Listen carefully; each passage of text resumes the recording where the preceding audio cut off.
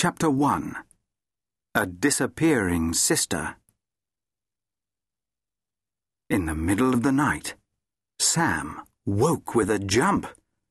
What on earth was that loud buzzing noise? It sounded like a bad-tempered wasp. Well, how dare it start rampaging around his room now?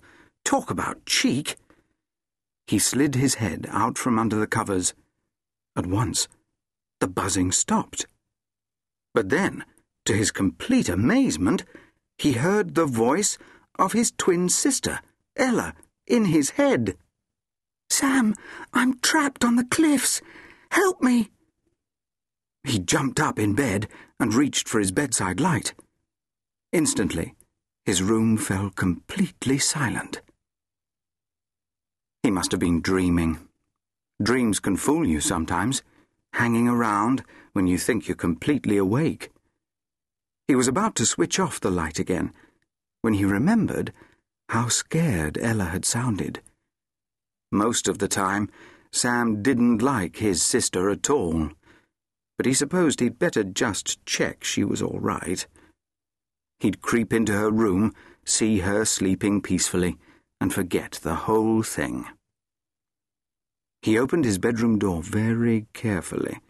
He really didn't want to disturb Uncle Mike, who was even grumpier at night. Then he tiptoed into Ella's room. She wasn't there.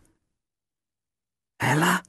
he hissed, just in case she was hiding under the bed or had fallen asleep in the wardrobe. He was starting to get scared. What was going on? Had Ella really just sent him a message? Ages ago, when Ella and Sam had liked each other, they used to pretend they could hear each other's thoughts. It was just a silly game of make-believe at first, but they played it so often, it actually started to work. Once, Sam had been ill in bed and couldn't go to a party. But Ella had gone and kept sending him little messages so he wouldn't feel left out. He'd suddenly hear her voice in his right ear telling him what was happening. And if he thought hard, he could send messages back to her as well. It was so incredible. But they hadn't practiced anything like that for ages and ages. Tonight, though, had Ella desperately tried to send him one more message? But why would she be out on the cliffs now? It didn't make any sense.